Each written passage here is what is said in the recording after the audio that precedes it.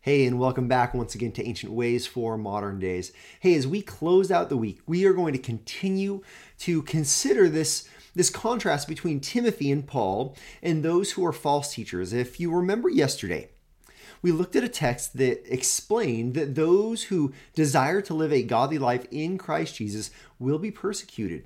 And then it also teaches that at the same time, that those false teachers will go from bad to worse, and they will deceive and they will be deceived. This is a continual process of the darkening of the mind and the hardening of the heart. Well, Paul from there, he turns back to Timothy, and he reminds Timothy of things that are true about Timothy, and then he reminds Timothy about what is true of God's word. And so let's dive in.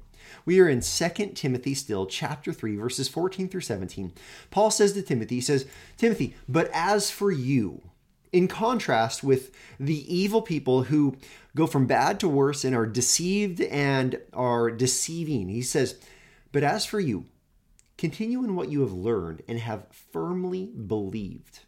This is not a wishy-washy belief like Timothy's on the fence or he kind of believes in Jesus. No, he has staked his life upon the death and resurrection of Jesus Christ.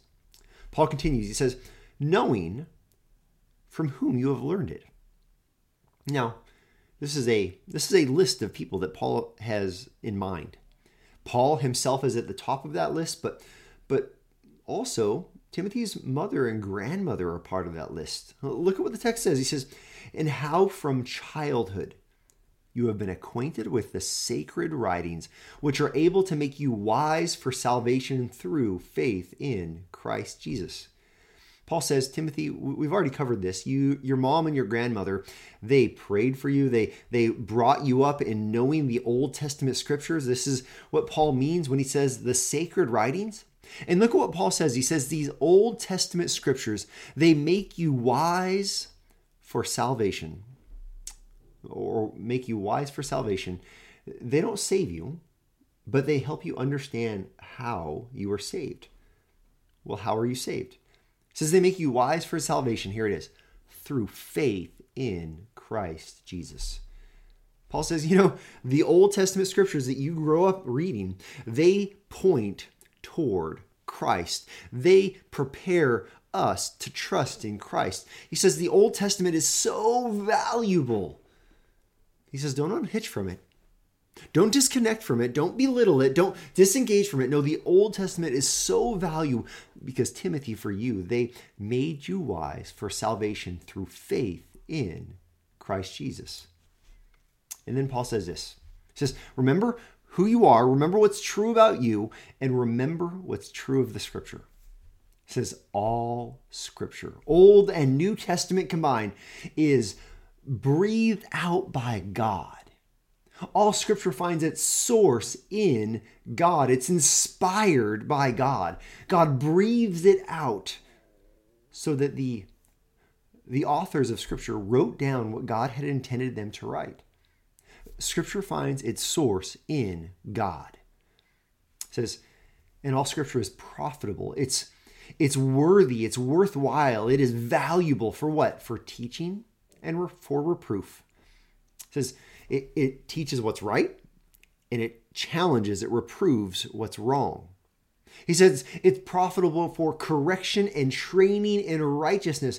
Not only does it deal with what's true and false, teaching and reproof, but it matters for your character.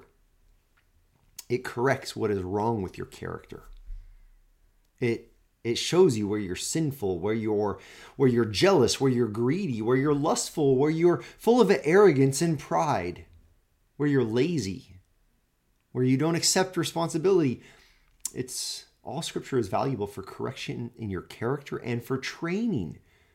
It trains you how to be honest and how to be holy, how to be faithful, how to be pure, how to be kind, how to be righteous. It trains you in righteousness. Why? That the man of God may be complete, equipped for every good work. You want to know how the Bible works in the life of a believer? The more Bible you have, the more it makes you ready for everything God has called you to do. It makes it so that you are everything God has called you to be.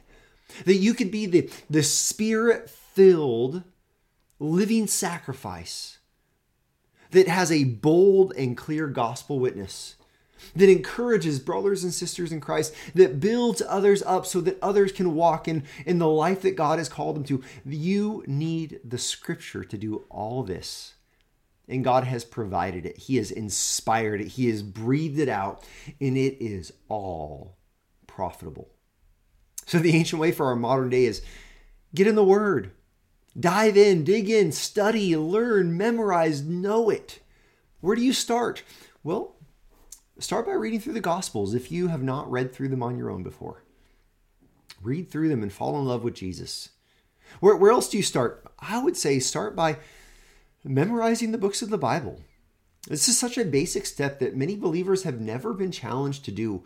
And so we don't know where things are in the Scripture. Memorize the books in the Bible that you might know the map of Scripture and know how to navigate the Word of God. Where do you go from there? Talk to your pastor. Ask for just a half an hour time slot with your pastor. Say, Pastor, I want to get serious about knowing my Bible. Commit to a Bible reading plan. We're coming to the close of a year, which means Valley, we're going to start a brand new Bible reading plan this year. Commit to that. If you're not part of Valley, find one. Email us at Ancient Ways at Valley Christian Fellowship. We would love to share ours with you. It will be on our website and sent out in all of our communications as the year closes. But if you're not part of Valley, find a Bible reading plan. Commit to it. When you fall off track, just pick up on the very next day and keep reading, because all of Scripture is profitable so that you can be the man or woman that God has made you and called you to be, and you can fulfill the good works that He has laid out before you to walk in. And this is our ancient way for our modern day.